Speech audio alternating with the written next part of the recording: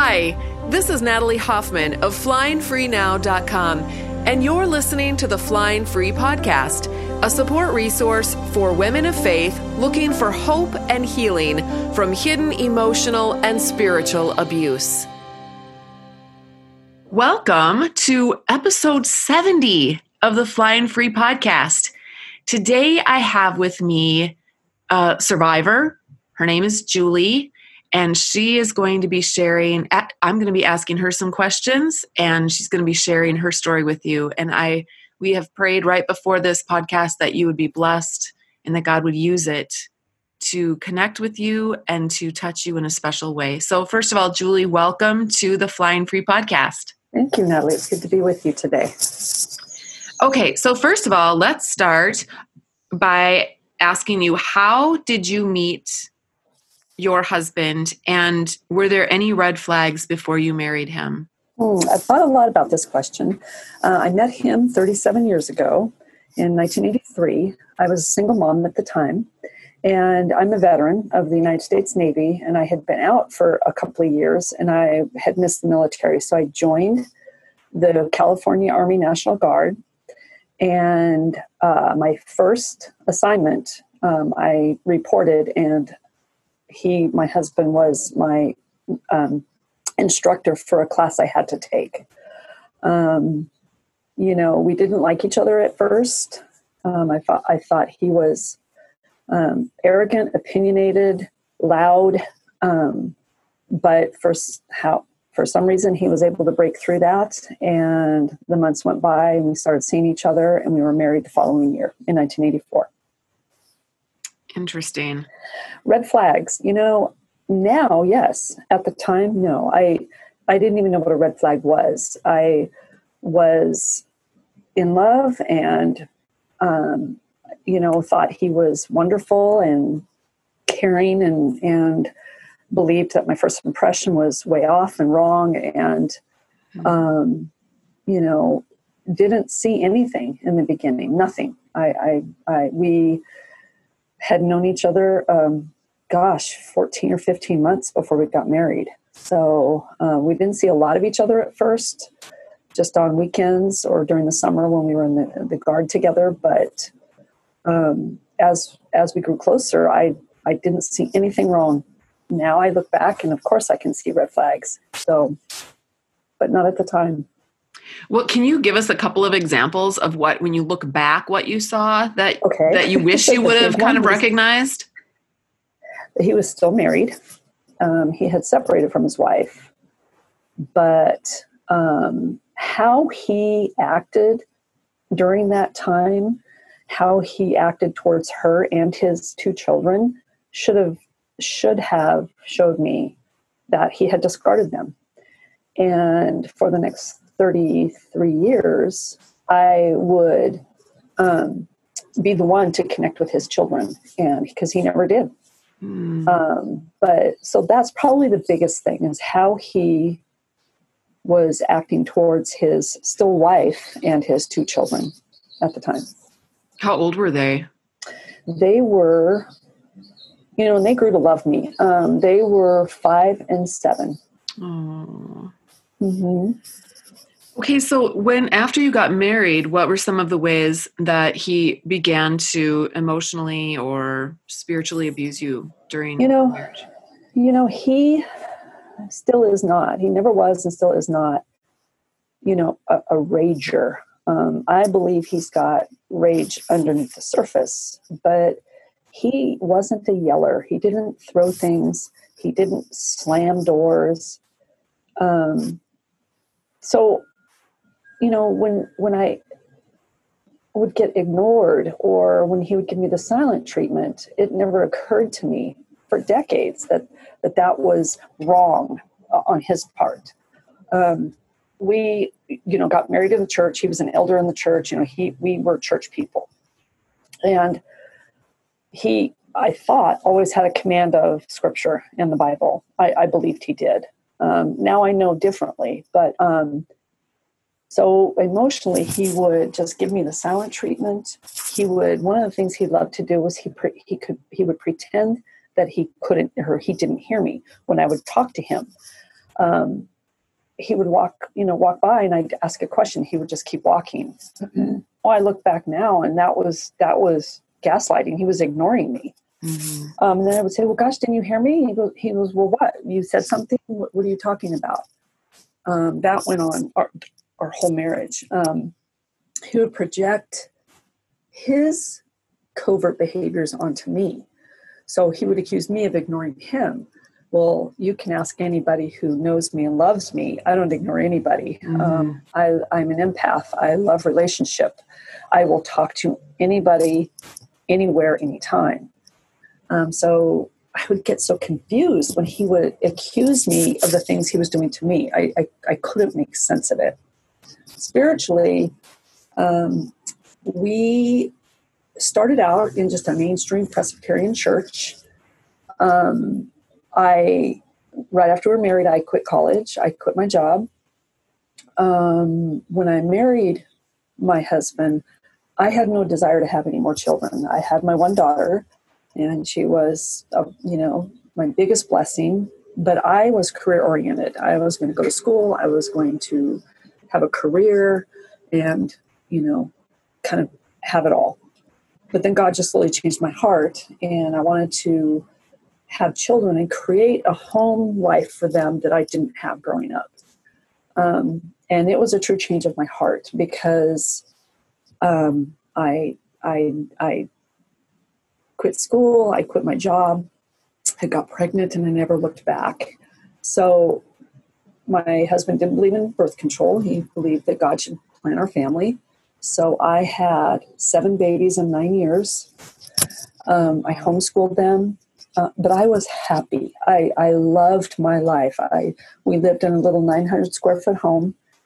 And I had baby. Oh, it was glorious though. I loved it. My life was simple, full of babies and children and homeschooling. And that part of my life was awesome.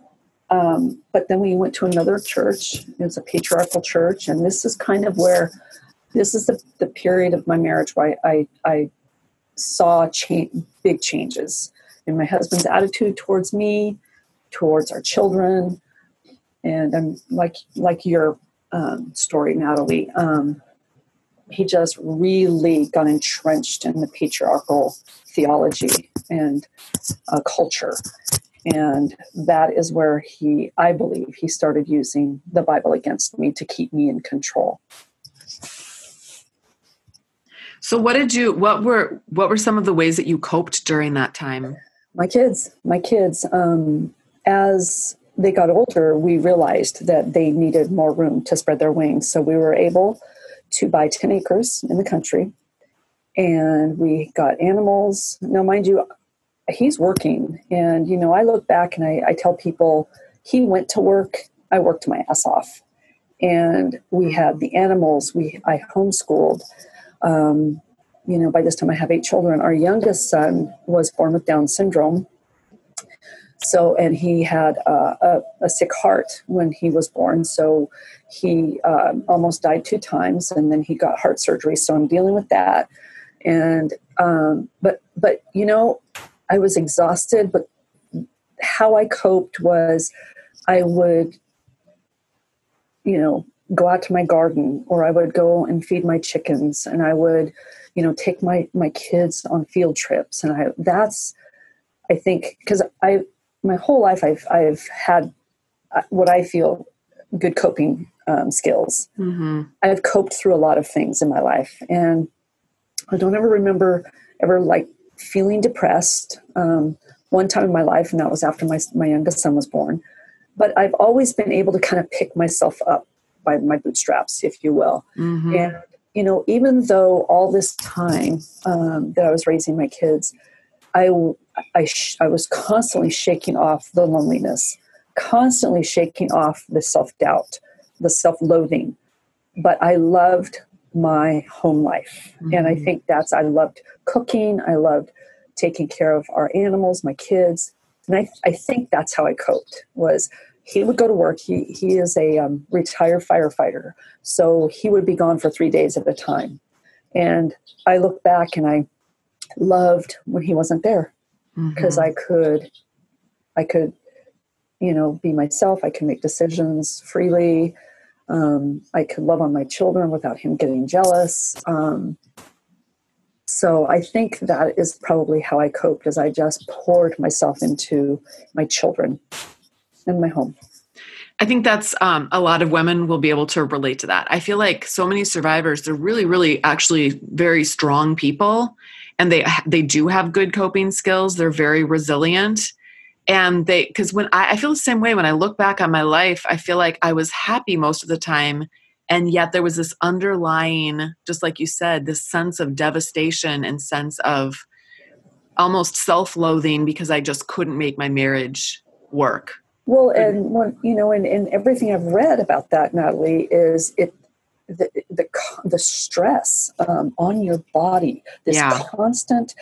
I couldn't describe it. Now I know so much, but I couldn't describe it to anybody. I would try to describe it to a couple of close girlfriends, and my oldest daughter, who is not my husband's daughter. She is my closest friend, supporter, and I later on, when I left my marriage and she felt free to be able to tell me how she felt about my husband, I was able to describe to her,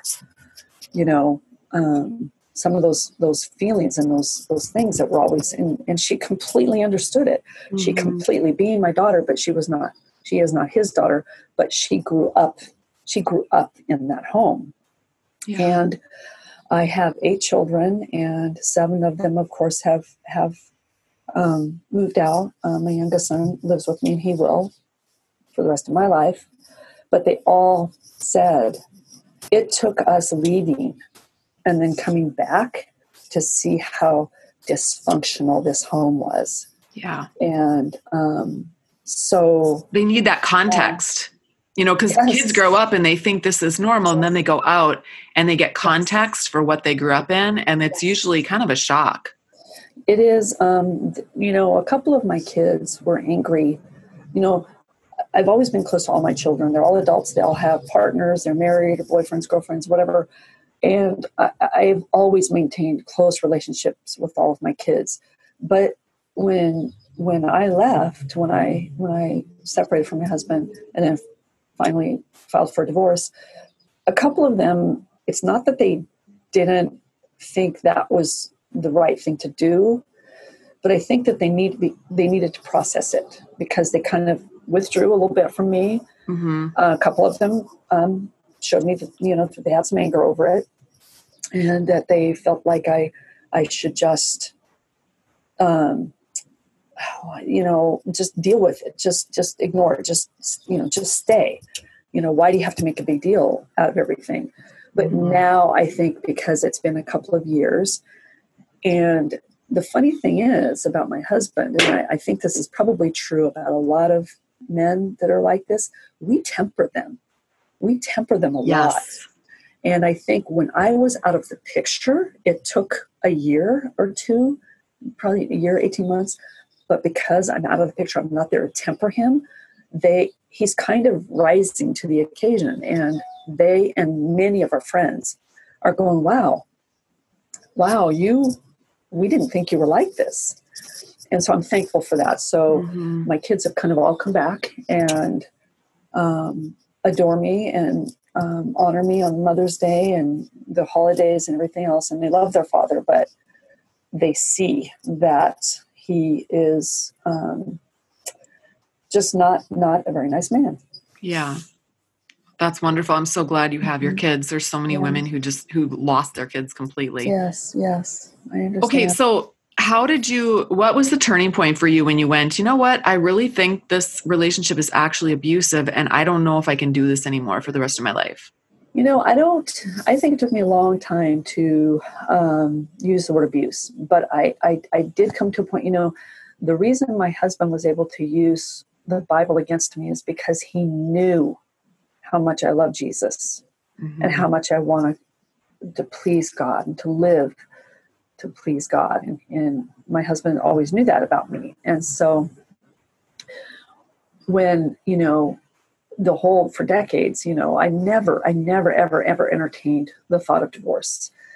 I couldn't, I would be sinning. And I remember, I think it was Shannon Thomas's book I was reading. I think, I don't remember. But anyway, something I read said that every woman will come to a point when they say, I can't do this anymore. Mm-hmm. And I came to that point. My husband was not physically abused. Well, he physically abused all of my sons. He didn't beat the crap out of them every day, but he was just a bully. And he would, under the guise of discipline, would kick them or hit them or whatever. Even with my youngest son with Down syndrome. And I've had people just be in disbelief about that. But to understand a person like this, it's believable. But so I had gotten to the point in my marriage where I said, I can't do this anymore. I was crying out to God going, and I even said, God, you're probably going to send me to hell. I'm probably going to go to hell, but I can't stay married to this man. So I was kind of entertaining those thoughts. But then one day, this was right before I left, I had gone out to the garage and I had left my son and my husband in the dining room, and I forgot something. So I came right back in. Well, my husband didn't think I had come right back in, and I witnessed him physically abuse my son. Mm-hmm. That was the moment. Of course, I intervened. I told him to get out, if you ever, and I used some pretty colorful language. I said, if you ever touch him again, I will call the police and I will leave you, and I will never, ever, ever come back. So that kind of smoothed over. He was never apologetic. He never said he was sorry to my son or to me or anything. But in that moment, I said to myself, I'm leaving. I said, and I prayed, and I said, God, I have been married to this man for 33 years. I have been a stay-at-home mom. I don't know how you're going to do it, but you're going to get me out of this. And he did. I just had a peace come over me. From that point on, I made sure that my husband was never alone with my son again. And I just said, okay, Lord, what's the next thing? Do the next thing for me. And I did. I asked for a separation. We had 10 acres, and on this 10 acres, we had 2 homes. So I told him I needed him to move into the guest house. I needed a separation. I wanted it, and I'm going to have it. He resisted. And finally, he moved into the other house. But that didn't work because he could still keep tabs on me. And he would text me and ask me where I was going when I pulled out of the driveway to go to my Bible study or whatever. So that was in February. So in May, I finally just said I need to get my own apartment. So I did. I found an apartment. I took half of what was in our checking account, and I never looked back. So that was, I was lucky, I think, because from the time I decided to leave to when I did was a relatively short period of time. From the time I realized this, I can't do this, I have to get my son out of here, was only like 5 months. So okay. So one of the reasons why a lot of women, like, they don't do it quite that quickly, and I think it's because, well, I know because I was one who took forever, but it's because I was so scared of all of the insurmountable obstacles. They just terrified me. And I really wasn't sure that I could, jump those hurdles without like dying. Like my amygdala was going, you're going to die, you're going to die, you're going to die. Yes. So, so how did you, tell us how life did get harder for you, and then how you were able to jump those hurdles, just to give women some ideas of, it's going to be really hard. And there are going to be some really big hurdles, but here's some ideas, or here's ways that I did it. I was scared to death. I mean, I haven't worked in over 30 years. I have no skill. I'm 63 years old. I was 61 when I left, and I have a disabled adult son. But you know what I did, Natalie? I had to compartmentalize. if I looked at the whole thing, where, how are we going to live? Where are we going to live? How long will it be? Like, there's no way it would have paralyzed me. Yes. So can I just jump in here? Because I think what you said is that's huge that you compartmentalized.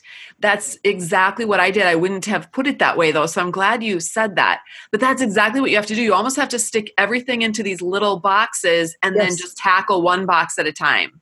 Yes. And that's what I did. And looking back, I didn't realize I was doing that at the time. But again, I believe I've had good coping skills my whole life. I haven't been a Christian my whole life, but I've been abused by my mother and by teachers and classmates and other people. And I just learned how to kind of separate everything. And so that's what I did. I talked to my older daughter a lot. She was extremely supportive. When I finally did file for divorce, it was because my husband, my soon-to-be ex-husband, finally just got sick of me being in the apartment, because we were still sharing our bills, we were still paying our bills, because I truly still had hope he could change.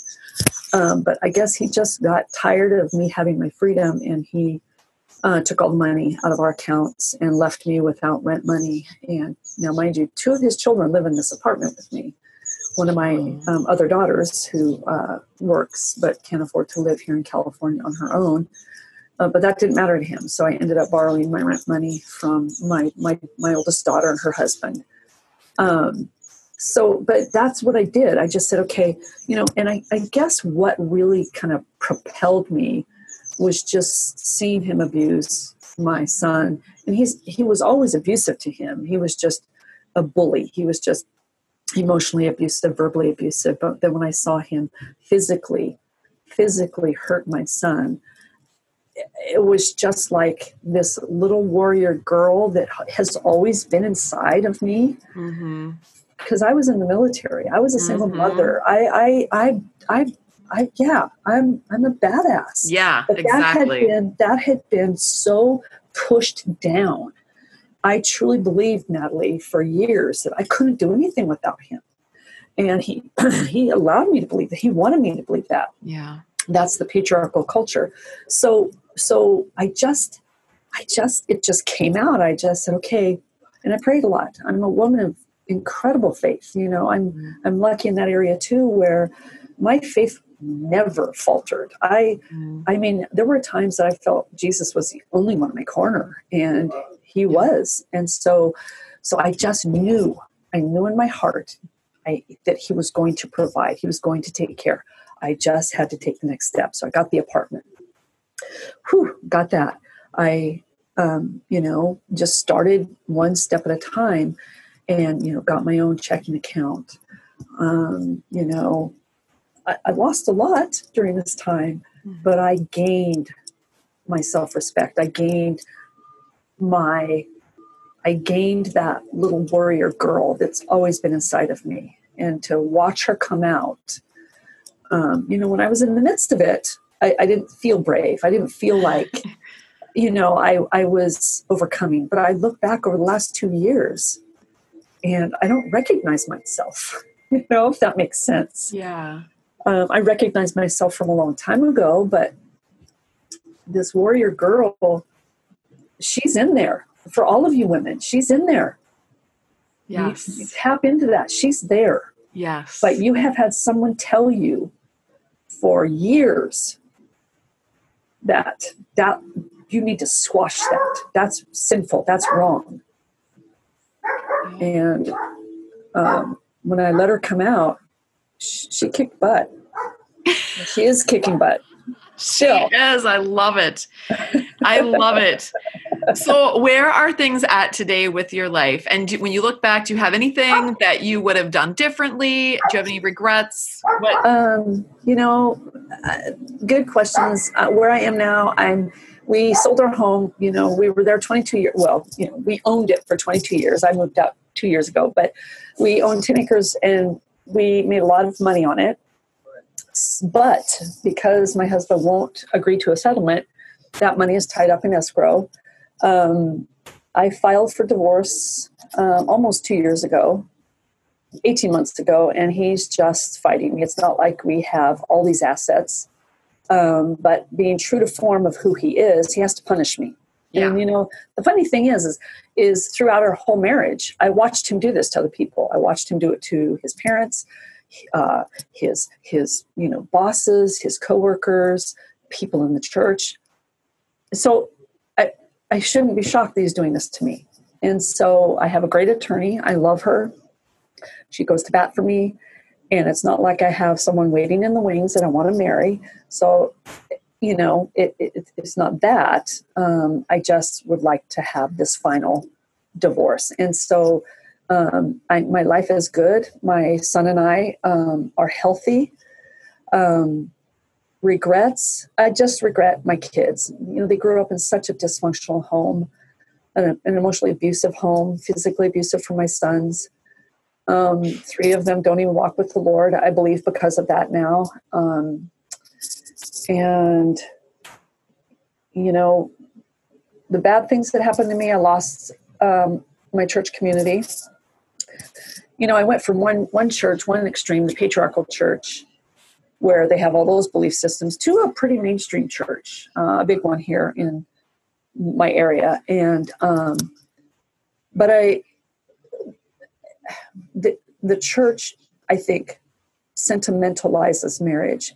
They romanticize marriage, and they put it up on a pedestal. And so if there's any kind of divorce or a separation, as progressive as my church likes to think they are, they're not. And so because my husband and I were pillars of the church, we were givers, tithers, involved in ministry, involved in volunteering, and boom, I leave. I leave my husband with no apologies. And my church turned on me.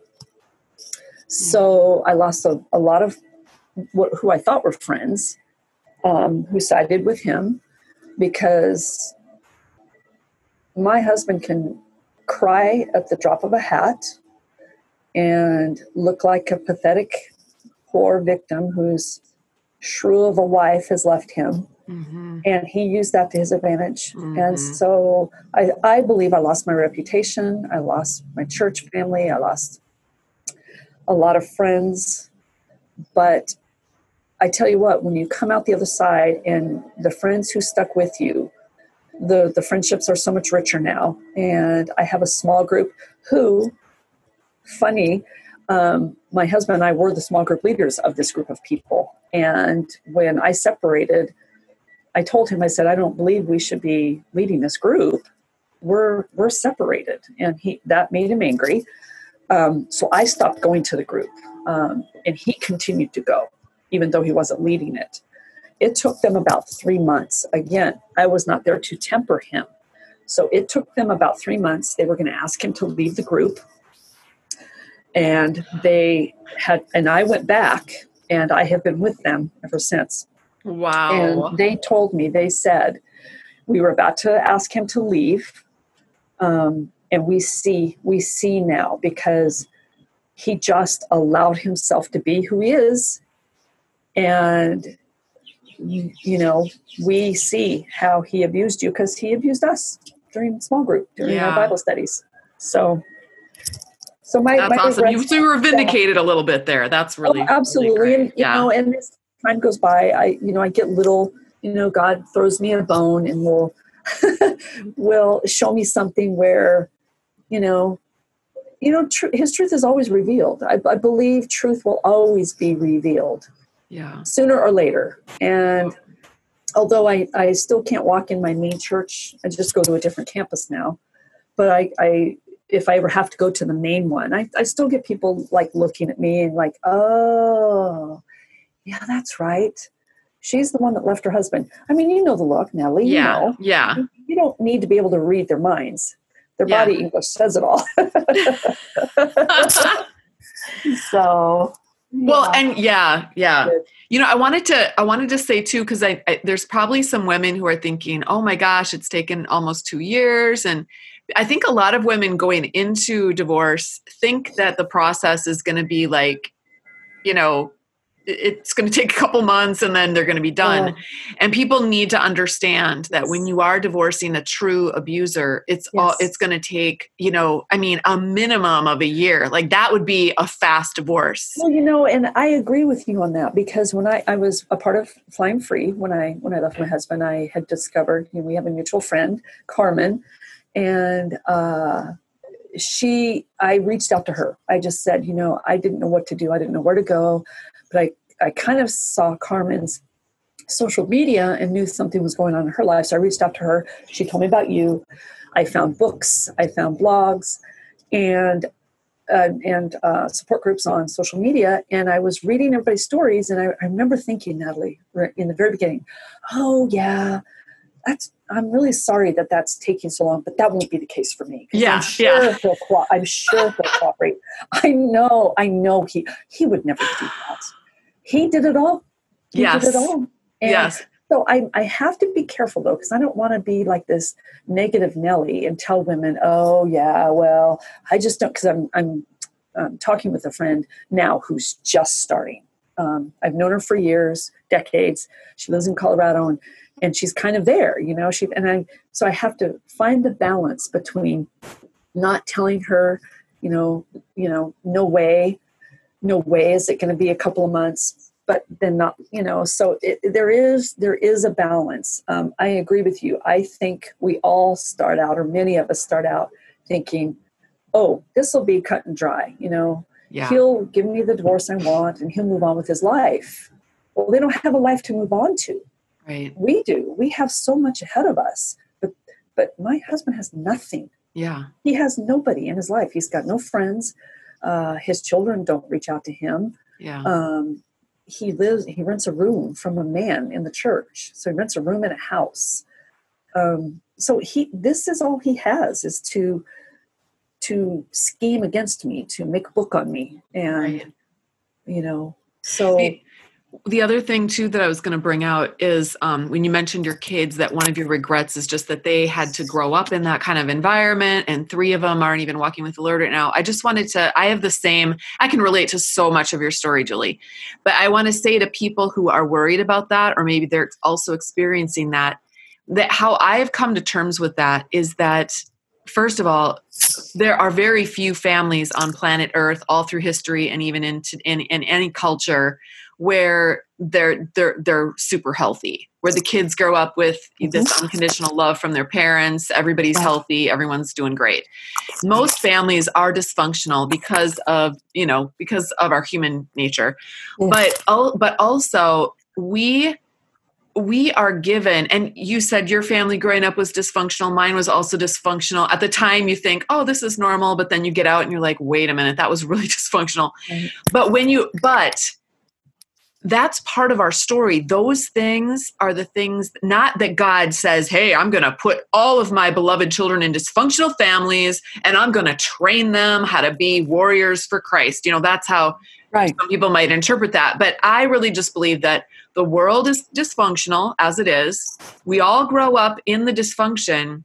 Yep. And God uses that to shape us, to mature us, to bring us to bring us to a place where he uses all kinds of different things to reveal himself to us. Right. And we all need something different.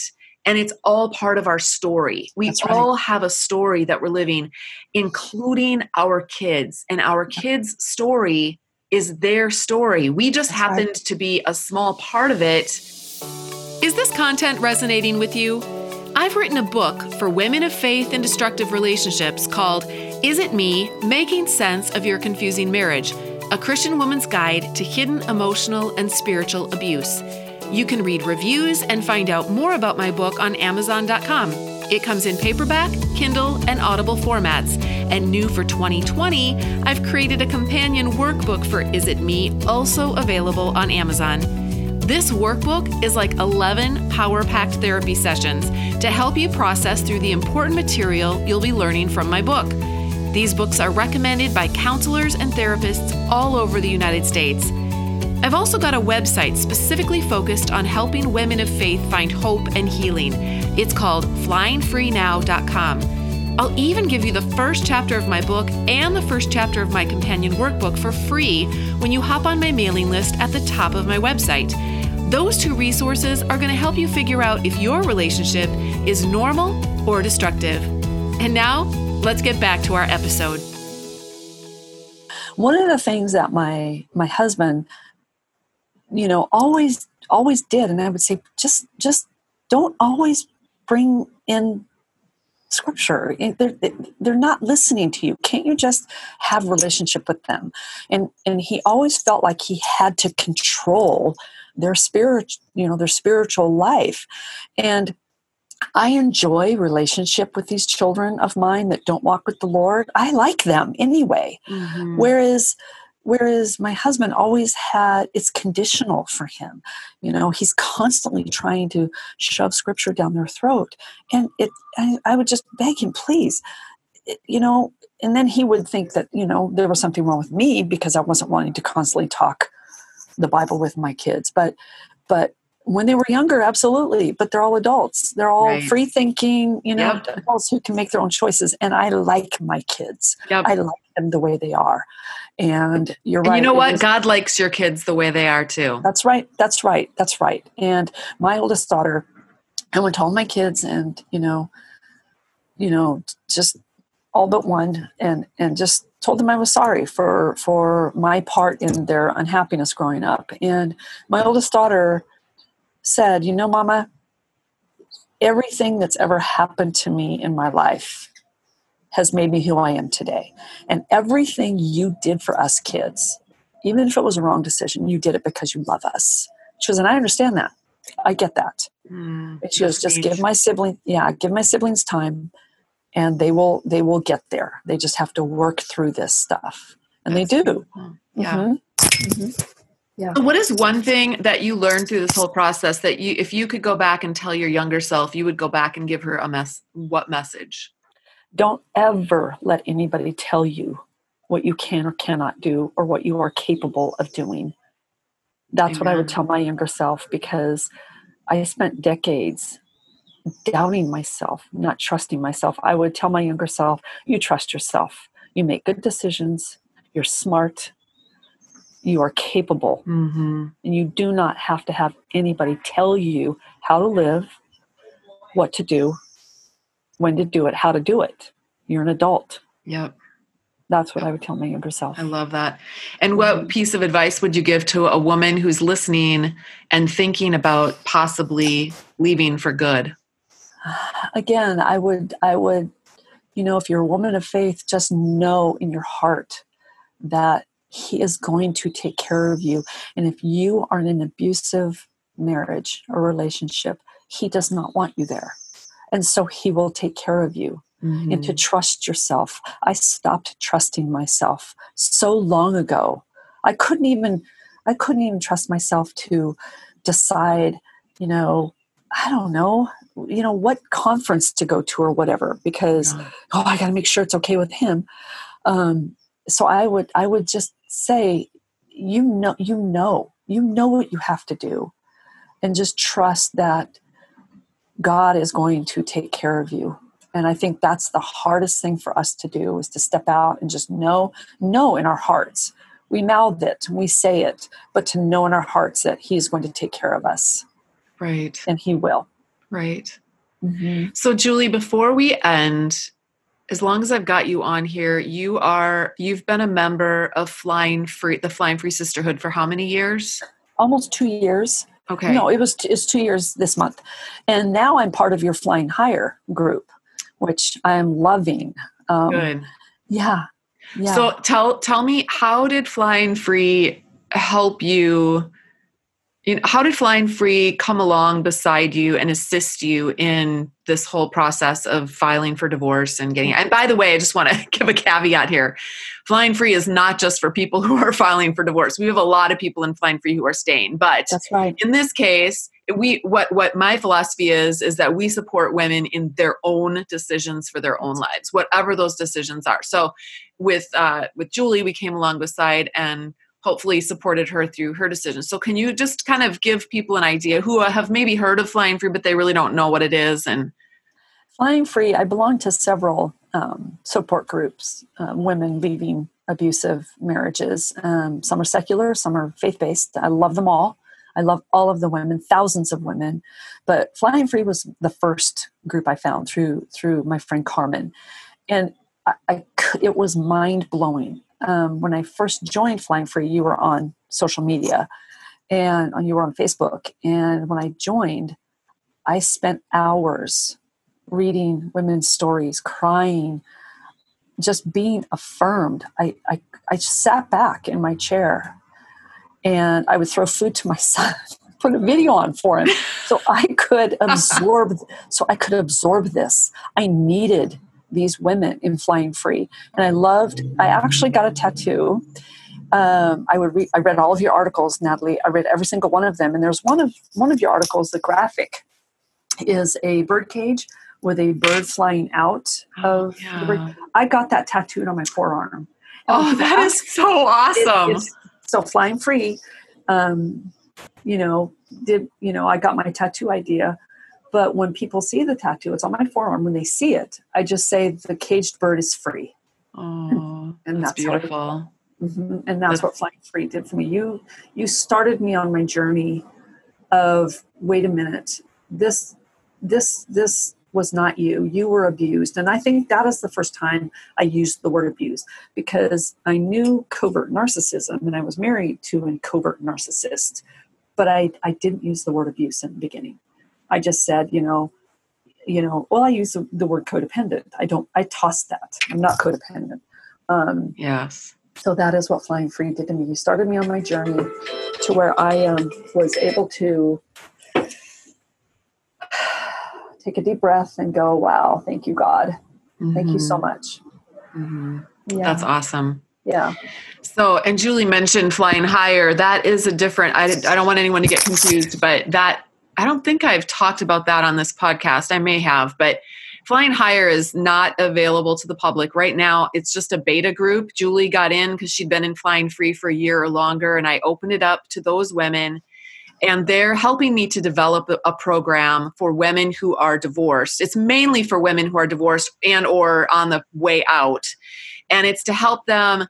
Flying Free really helps to extricate ourselves from abuse, external abuse. But Flying Higher is more helping women to extricate themselves from internal abuse, the ways that we abuse ourselves and hold ourselves back from reaching our full potential. So that's what Flying Higher is. I'm really excited. I am absolutely loving that group. I'm learning so much and then passing it on to these women. And so I'm in a certification process with the Life Coach School and getting so many good tools and information. And then I'm just basically feeding it.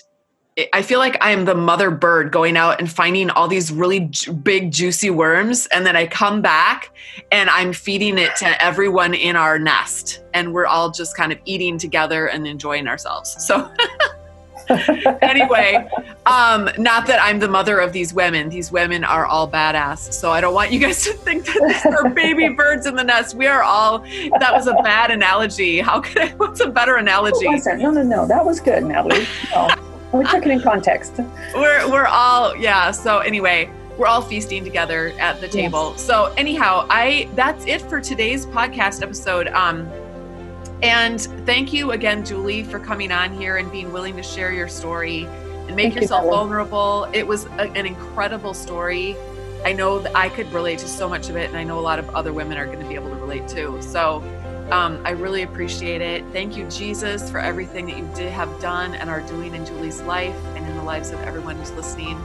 And until next time, fly free.